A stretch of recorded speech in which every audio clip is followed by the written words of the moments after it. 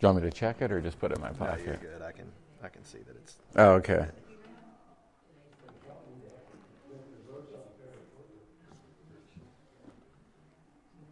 I think we're... Double check it there. 1, 2, 3, 4. Check. Okay. We are good. All right. Thank you, sir. See you in 45. Okay.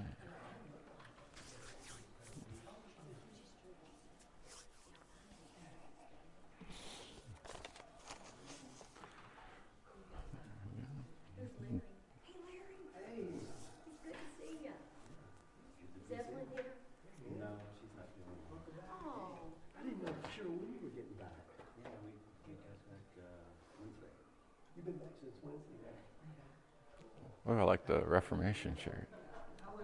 Thank you. Yeah. I assumed as much. I'll give a slideshow or something. Yeah. All right, good morning. All right, I got one more coming in.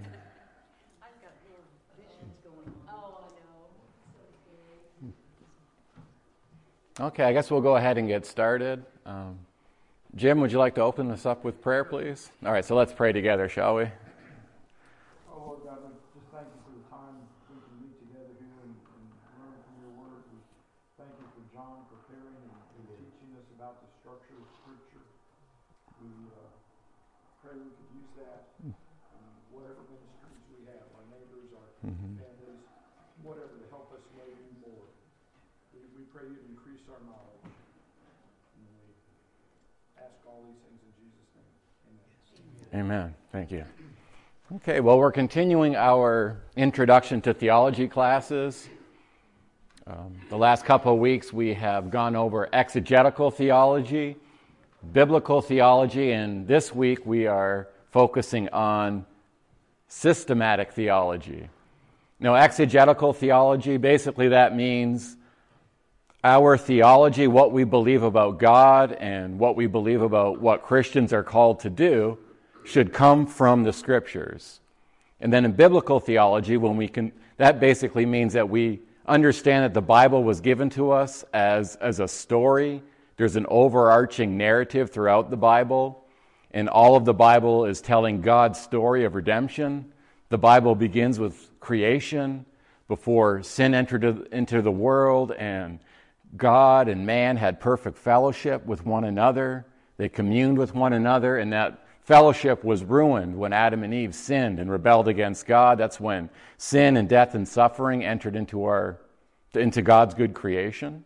And then God promises that through the seed of the woman, he's going to send someone that will crush the head of the serpent, and it begins the story of redemption. And the Bible traces the seed of the woman through Abraham and David, and finally through the Lord Jesus Christ.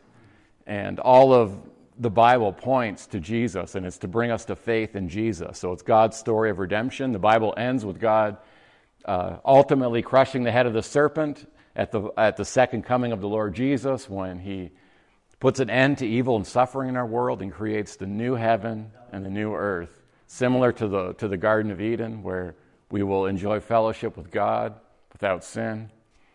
And even this morning, just being in the church right now, it's just a small taste of the age to come that we all long for. And I love being a part of this church. I know you all love being a part of this church. We love one another, and it's just a taste of what we have to look forward to.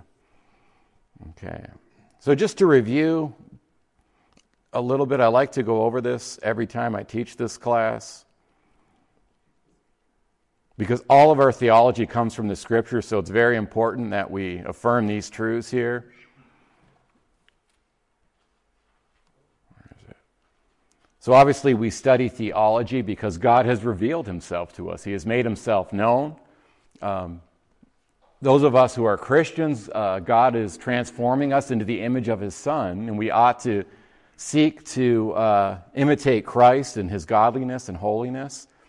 And we study God from the Scriptures, from his Word. And there's speaking of systematic theology, this is an example of it, that Paul is explaining and summarizing the doctrine of the Word of God. He's writing to a young preacher by the name of Timothy, and he's trying to encourage him to remain faithful to the truths that he's been taught, to protect himself, to protect Timothy and the church from false teaching.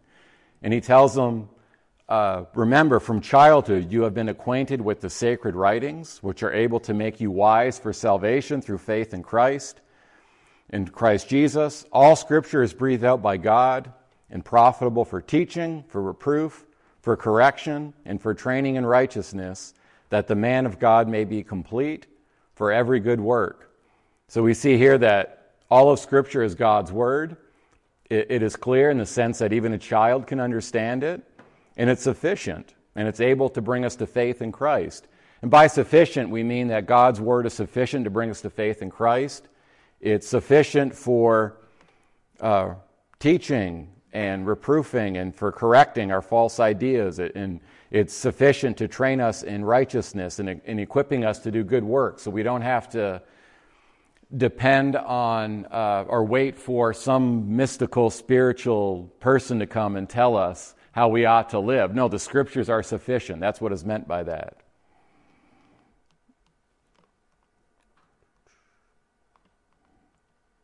And of course, Christians often say that the Bible is our only infallible rule for faith and practice. So the Bible, being God's Word, is our final authority in matters of faith. That is what we believe. And it's our final authority in what we practice. That is what we do. So our final authority is not our pastors or a preacher that we like or any religious leader or any religious group. Our final authority is God's Word, the Bible. So the Bible trumps any church tradition, church confession, any of our opinions, anything that our society wants to tell us. The Bible should also trump our personal desires. And Christians should allow nothing that opposes God's Word to control our beliefs or practices. So what we believe should come from God's Word. What we believe about God's character should come from His Word. And what we believe about our practice, the things that we do, the things that we abstain from doing, should come from God's Word. So this week we are focusing on systematic theology. There we go. And those are some of the resources I used in my class today. There's a lot of quotes from there, so just to give credit where credit is due. The Gospel Coalition had a couple of articles. One was written by Gerald Bray and another one by Wayne Grudem. And I also use Wayne Grudem's Systematic Theology textbook as well. So there'll be quotes from those various sources throughout my lecture here. And these are just some helpful resources for those of you who wish to study systematic theology further. That's a popular one, Wayne Grudem's Systematic Theology. It's very concise, very well written, easily understandable. It's a great introductory systematic theology. The only caution I would have is that it's so popular, it's so well written, as well as the ESV Study Bible that Wayne Grudem is the general editor of. It's easy for us to just read what Grudem says and not interact with other perspectives. So we just need to be aware that there's other perspectives, and we need to be influenced ultimately by God's Word. So that's why it's good to use other resources other than one person. So as good as Wayne Grudem is, we don't want to just use him and nothing else. Another helpful resource is Louis Berkhof's Systematic Theology. Another one is written by Sam Waldron. It's an exposition of the 1689 Baptist Confession of Faith. And then I'm sure most of you are aware of Covenant Baptist Theological Seminary. That's here in Owensboro. Started here at this church.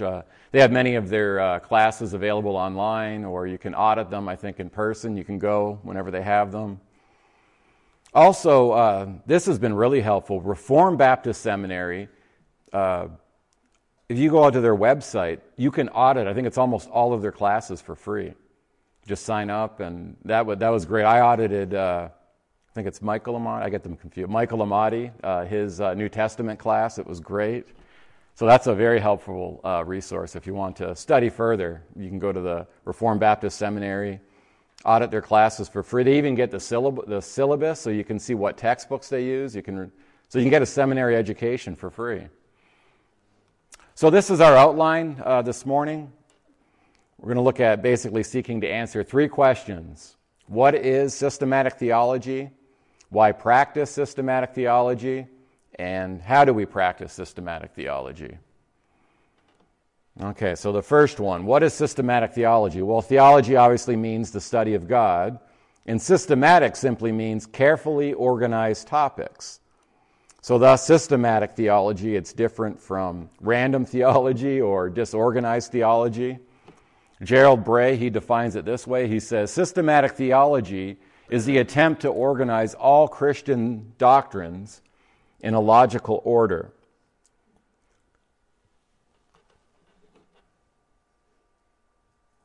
Systematic theology often starts with the doctrine of God or Scripture, and then these sections are followed by the doctrine of creation, providence, the fall, the nature of sin, the work of God in redemption, the work of God in the church, and in the end of history. So basically, again, systematic theology is seeking to organize all the truths that God teaches us in His Word, and it puts it in an organized, systematic way for ease of study. So Wayne Grudem, he says that systematic theology, basically, it seeks to answer this question: what does the whole Bible say to us about any given topic? So if you wanted to know more about prayer, you would ask, what does all of the Bible teach us about prayer? Or if you wanted to know more about the office of the deacon or the pastor, you would ask, what does all of the Bible teach us about the office of deacon or the office of pastor? Or if you wanted to study the Lord's Supper, that's something that Christians are commanded to do. Remember the Lord Jesus through the breaking of bread. You might ask, what does all of the Bible teach us about the Lord's Supper? So that's what systematic theology is seeking to do. It's basically just answering the question, what does all of the Bible teach us about any given topic? So systematic theology involves studying all the relevant passage in the Bible on various topics, and then basically summarizing their teachings clearly so we know what we believe about each topic. So systematic theology, it includes the study of God specifically and His attributes. So the specific study of God is called theology proper. And in addition to theology proper, the study of systematic theology also includes other topics that the Bible addresses. For example, a theology of the Lord's Supper, theology of baptism, or a theology of heaven and hell. So the practice of systematic theology it's seeking to study all the passages on a particular topic, and then basically it seeks to carefully summarize what the Bible teaches in a very brief and concise and understandable way. All right, so systematic theology, basically it just simply seeks to answer the question, what does the whole Bible say to us on any given topic? So hopefully by now we understand what is meant by the term, because some people actually object to it. And I believe one of the reasons people object to systematic theology is they really don't understand what is meant by it. The first time I had ever heard the term, it was in a negative context. It was some preacher I heard on the radio said something about the practice of systematic theology is putting God in a box, and it's limiting God, saying what He can and can't do, and you can't do that. You can't put God in a box.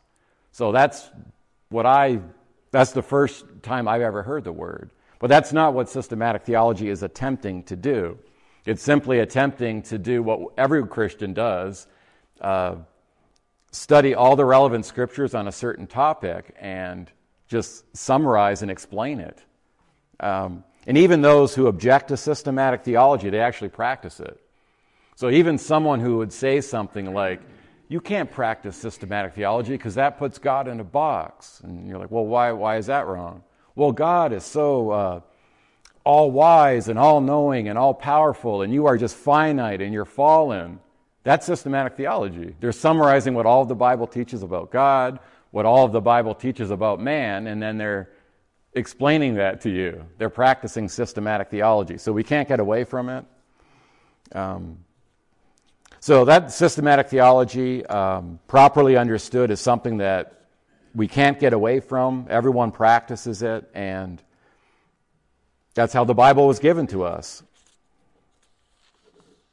Okay, so why do we practice systematic theology? Well, first of all, whether you're aware of it or not, you are a theologian. Everyone's a theologian because everyone has beliefs about God and who He is. Everyone has beliefs about Jesus and who He is. Everyone has beliefs about salvation, how people are justified before God. Everyone has beliefs about how Christians ought to behave and how we ought to live. So we're all synthesizing those beliefs together. So everyone is practicing systematic theology. So Christians who go to church, who go to Bible studies, who read their Bibles, who listen to sermons, they're all practicing systematic theology. As I mentioned before, even those who claim to oppose the practice of systematic theology, they have to practice it. We cannot answer from the Bible the question who God is without practicing systematic theology, because God has revealed much about His nature and character through all of Scripture. And anyone who is trying to explain to someone else who God is forced to use systematic theology and take into account all the Scriptures say of the nature and character of God. We can't answer the question, who is Jesus, without going to the Gospels and interacting with the variety of narrative accounts and verses about the Lord Jesus. We have to practice systematic theology just to explain who we believe God is and who we believe Jesus is. So everyone practices systematic theology. So everyone in this class, you are a theologian. All right, so why should we practice systematic theology? Obviously, we're all theologians, but believers are called to teach the Word of God to their children. And that obviously would include summarizing all of the Bible's teaching on various topics. In Deuteronomy 6, 4-9, it says, "Hear, O Israel, the Lord our God, the Lord is one. You shall love the Lord your God with all your heart, with all your soul, with all your might. And these words that I command you today shall be on your heart. You shall teach them diligently to your children, and shall talk of them when you sit in your house, and when you walk by the way, and when you lie down, and when you rise. You shall bind them as a sign on your hand, and they shall be as frontlets between your eyes. You shall write them on the doorposts of your house and on your gates." So teaching all of the words that the Lord spoke to the children of Israel through Moses includes summarizing and explaining and considering all the words of God. We're also called, as Christians, we're to find our heart's delight in knowing God. Jesus taught that eternal life is knowing God. When He prayed in John chapter 17, He says, "Father, the hour has come. Glorify your Son, that the Son may glorify you, since you have given Him authority over all flesh, to give eternal life to all whom you have given Him. And this is eternal life, that they know you, the only true God, and Jesus Christ, whom you have sent." Psalm 37:4 says, "Delight yourself in the Lord, and He will give you the desires of your heart." So we practice systematic theology because our heart's desire, our delight, should come from knowing God and more about Him and who He is. Believers are also called to discern the will of God. Romans chapter 12, 1 and 2, we're told not to be conformed to this world, but be transformed by the renewal of your mind, that by testing you may discern what the will of God is. Believers are called to know God. We're called to seek to imitate Him. We're called to take on the mind of Christ. In Ephesians 5, 1, 2, it says, be imitators of God as beloved children, and walk in love as Christ loved us and gave himself up for us, a fragrant offering and a sacrifice to God. Philippians 2:5, it's encouraging Christians to be other-centered and not to be selfish and to seek the interest of others. And we're told to take the mind of Christ.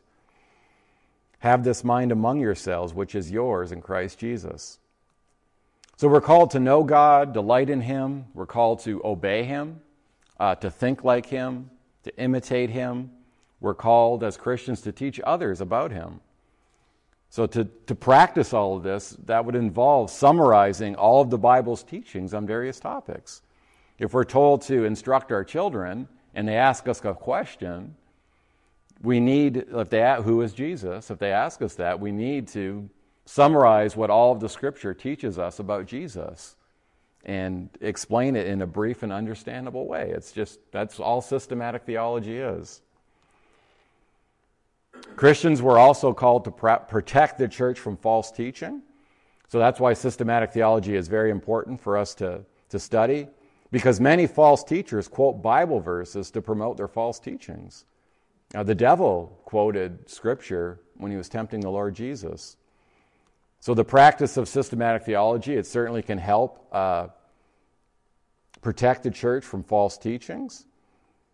And remember, systematic theology doesn't seek just to take random Bible verses out of context, just to promote certain ideas that aren't taught in Scripture. If done properly, it seeks to carefully summarize what all of the Bible teaches about certain topics. So the practice of systematic theology is great in protecting the church from false teachings, especially if they're quoting Bible verses out of context. In Acts 20, 27 to 30, Paul is trying to protect and warn, I think it's the Ephesian church, about false teachers.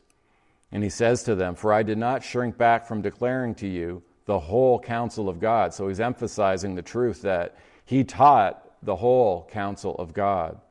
And he goes on to say, "Pay careful attention to yourselves and to all the flock in the church, which the Holy Spirit has made you overseers, to care for the church of God, which he obtained with his blood. I know that after my departure, fierce wolves will come in among you, not sparing the flock.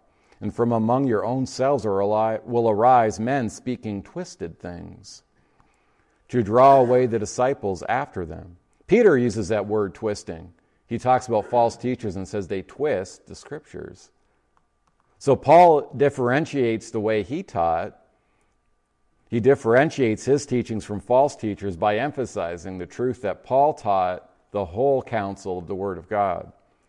So studying the whole Bible studying what the entirety of Scripture teaches on a particular topic is the best way to protect the church from false teaching.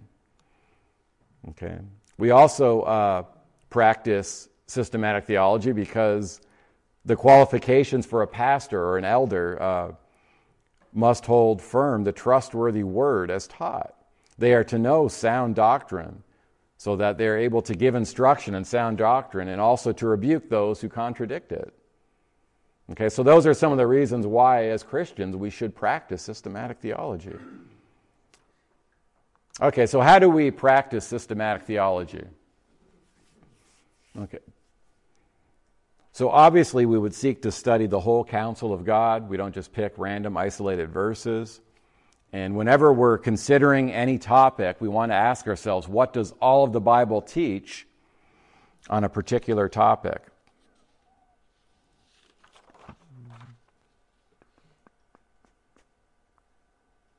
Okay, and actually I missed something here. I apologize for that.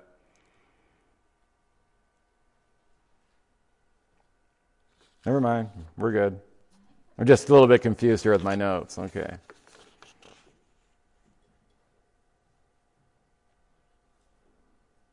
Okay, yes, I did miss something. I apologize for that. All right, so we're focused right now on why we practice systematic theology. Obviously, we are to delight in God. We are to imitate God and Christ. That includes studying systematic theology. We're to teach it to our children, protects the church from false doctrine. But another reason we practice systematic theology is because the Bible was given to us in a way that we approach it systematically.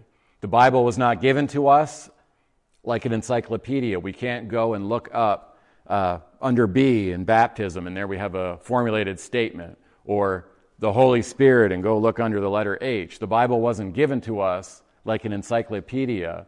God progressively reveals more about his plan for the world, his character, what he calls us to do. He reveals to us more about Christ and who he is throughout the entirety of Scriptures. So that's another reason why we practice systematic theology, because the Bible was given to us in a way that requires us to practice systematic theology. And just to add one more thing, some people think that, especially those who oppose systematic theology, again, they think that you just take up all these isolated verses and just make it say whatever you want, but that's not what systematic theology is seeking to do when it's done properly. And some people would say that fundamental doctrines like justification and the Trinity are not clearly taught in the Bible, and that theologians over the years just do that thing. They just grab random verses out of context and make up whatever they want to about how people are made right with God or the doctrine of the Trinity. But I would say that when the Bible speaks on core doctrines of the Christian faith, it does so very clearly. The doctrine of justification, how guilty sinners like us are made right and fit to live in the presence of God, that is clearly taught in the Scriptures. That is not just random isolated verses taken out of context, thrown together. The book of Romans and the book of Galatians are theological works that explain the doctrine of justification, that we are justified through faith in Christ. Romans 5:1, we are justified through faith, and we have peace with God through our Lord Jesus Christ. Romans is very clear on how we are justified, as well as the book of Galatians. The doctrine of the Trinity is very clearly taught. And I've even heard like Orthodox, good Christians say, well, it's not really clearly explained. No, yes, it is. The Bible teaches clearly that there is only one God who created everything. That is undeniable. That is clear as can be. The Bible clearly speaks of three divine persons, the Father, the Son, the Holy Spirit. The Bible clearly identifies Father, Son, and Holy Spirit as God. So there is one God, three divine persons that all share the one being of God. The doctrine of the Trinity is as clear as anything else that is taught in the Scriptures. So both the doctrine of justification and the doctrine of the Trinity, core fundamental doctrines of the Christian faith, are clearly taught in the Scripture, and Christians who believe those things are not just randomly taking verses out of context and making them up. They are clearly taught to us in the Scriptures. Yes, they fall under the study of systematic theology because God has revealed himself to us in a way that we have to practice systematic theology. We take all the truths that God teaches us about himself, about justification, we summarize all of the Bible's teachings, and then we're called to go into the world and to teach that. And that includes the practice of systematic theology. Okay, so that's why we practice systematic theology. So, how do we practice systematic theology? Okay, so when we want to learn more about God, when we want to know more about what he calls us as Christians to do, we need to study all of the Scriptures. We need to study the whole counsel of God and basically just ask the question, what does all of the Bible say to us on a particular topic? So how do we practice it? Well, first, we seek a biblical basis for our doctrines. All of our teachings about God should come from what he says, not what we think or what we want to be true or what others tell us. It should come from God's Word. 2 Timothy 4:2-3 says, he's writing to the young preacher by the name of Timothy, preach the Word, be ready in season and out of season, reprove, rebuke, and exhort with complete patience and teaching. for the time is coming when people will not endure sound teaching. So he's encouraging this young preacher to preach the word to combat false teaching. Titus, again, another young minister, was told to teach what accords with sound doctrine. Not your opinions, not what the culture tells you, not what a particular religious group tells you, what accords with sound doctrine. So we seek a biblical basis for our theology. All of what we believe about God and what he calls us to do should come from his word. We also study systematic theology with prayer. The psalmist says, "Open my eyes that I may behold wondrous things out of your law." As Christians, God has gifted us with the Holy Spirit. Through the Holy Spirit, we should pray and seek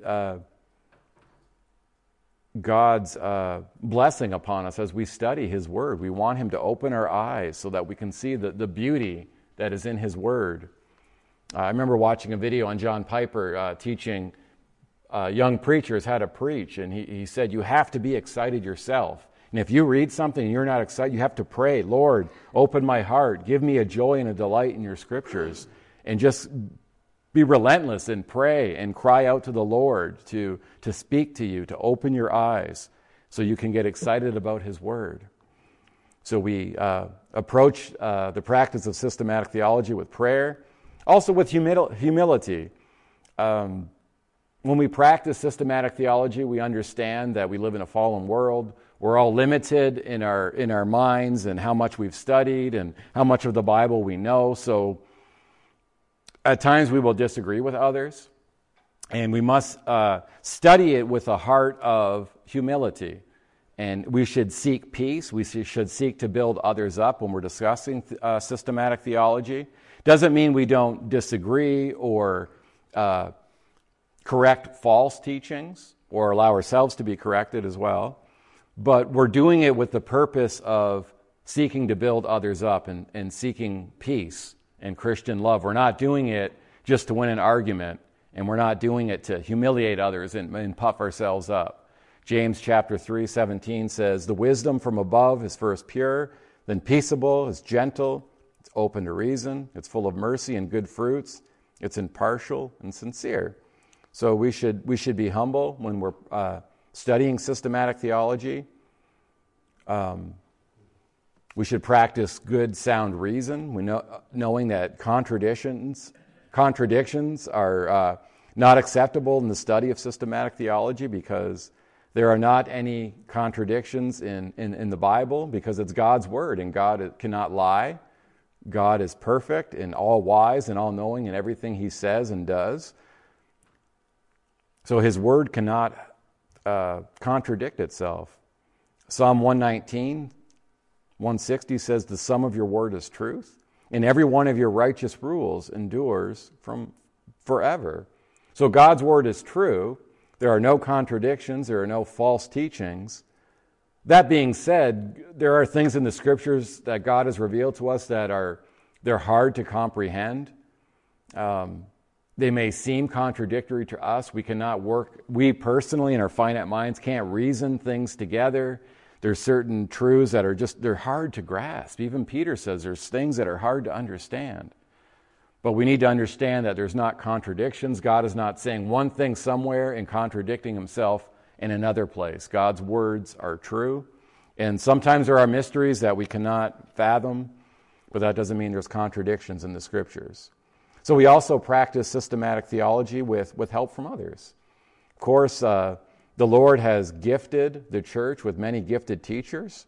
So we can read good books on theology. We can speak with others in church. We're blessed here. We have really good preaching and teaching, and many of our members are equipped. Our pastors have equipped us well over the years.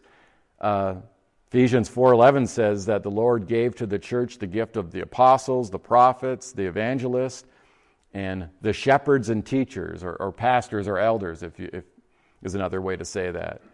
And the teachers are to equip the saints for the work of the ministry, for the building up the body of Christ. So we study systematic theology with the help from others. Hebrews 10:24 says, "And let us consider how to stir one another up to love and good works, not neglecting to meet together as is the habit of some, but encouraging one another, and all the more as you see the day drawing near." We also study the practice of systematic theology with rejoicing and praise. So there should be joy in our hearts when we're studying these great doctrines. The psalmist says, "How precious to me are your thoughts. Oh God, how vast is the sum of them." So the psalmist here, he's overwhelmed with joy and praise for what God has revealed to him through the Scriptures. And this should be our posture as well. This should be our attitude. And of course, systematic theology, it should be practical. The Bible writers are constantly applying what they teach about theology to everyday life. After Paul presents a lengthy theology in the first 11 chapters of Romans, when he gets to chapter 12, to the rest of the book, he concludes with how Christians are to live in light of the theology he's just laid out in the first 11 chapters. In Philippians chapter 2, the Christians there are told not to be selfish, but to treat others ahead of themselves, look out to the interest of others. And then it's supported with sound theology. Have the mind of Christ. Be like him. Christ, even though he was God, he humbled himself and took on humanity, and he became a servant. He became obedient to the point of death on a cross. So the practice of not being selfish and wanting to serve others is backed up with, I'll use some big words, some Christological systematic theology. And I intentionally use those big words to show you that those words are very practical and they mean something. And we need to know those words.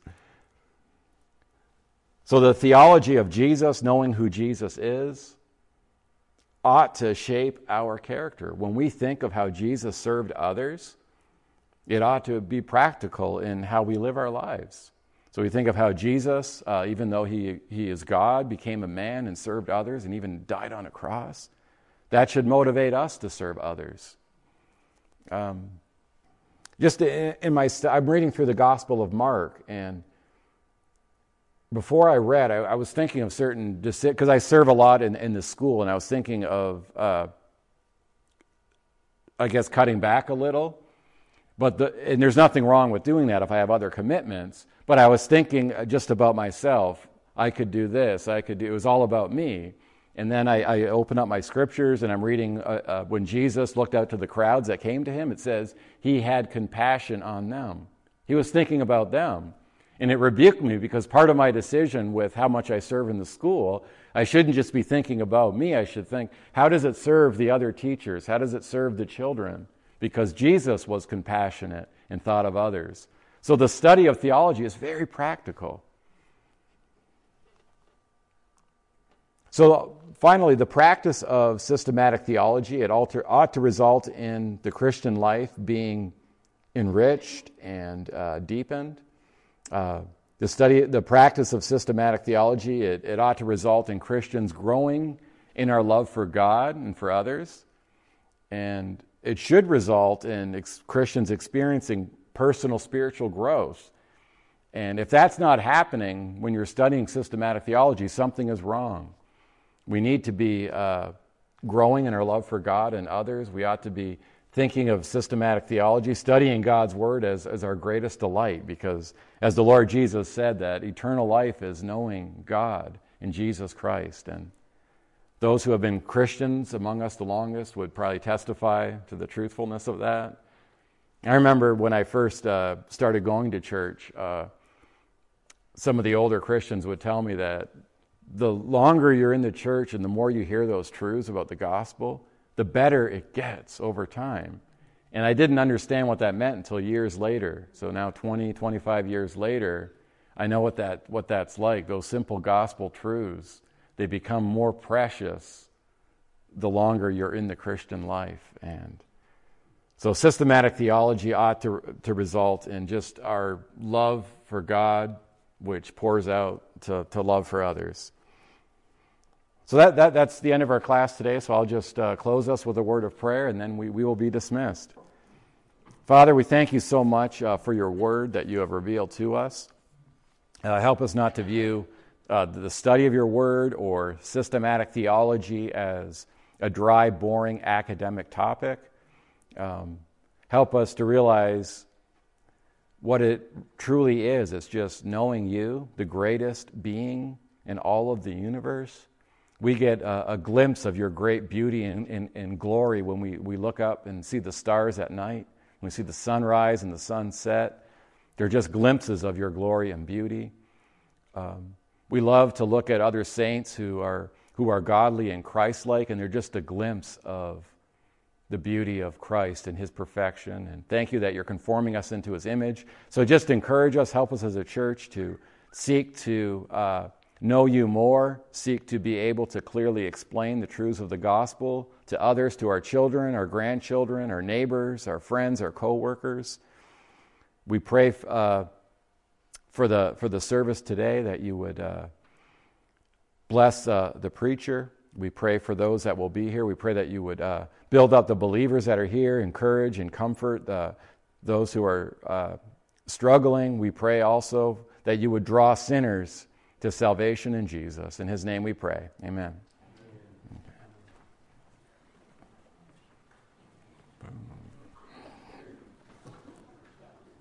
All right. Oh, whoa. There we go, brother. Thank you, sir. All right.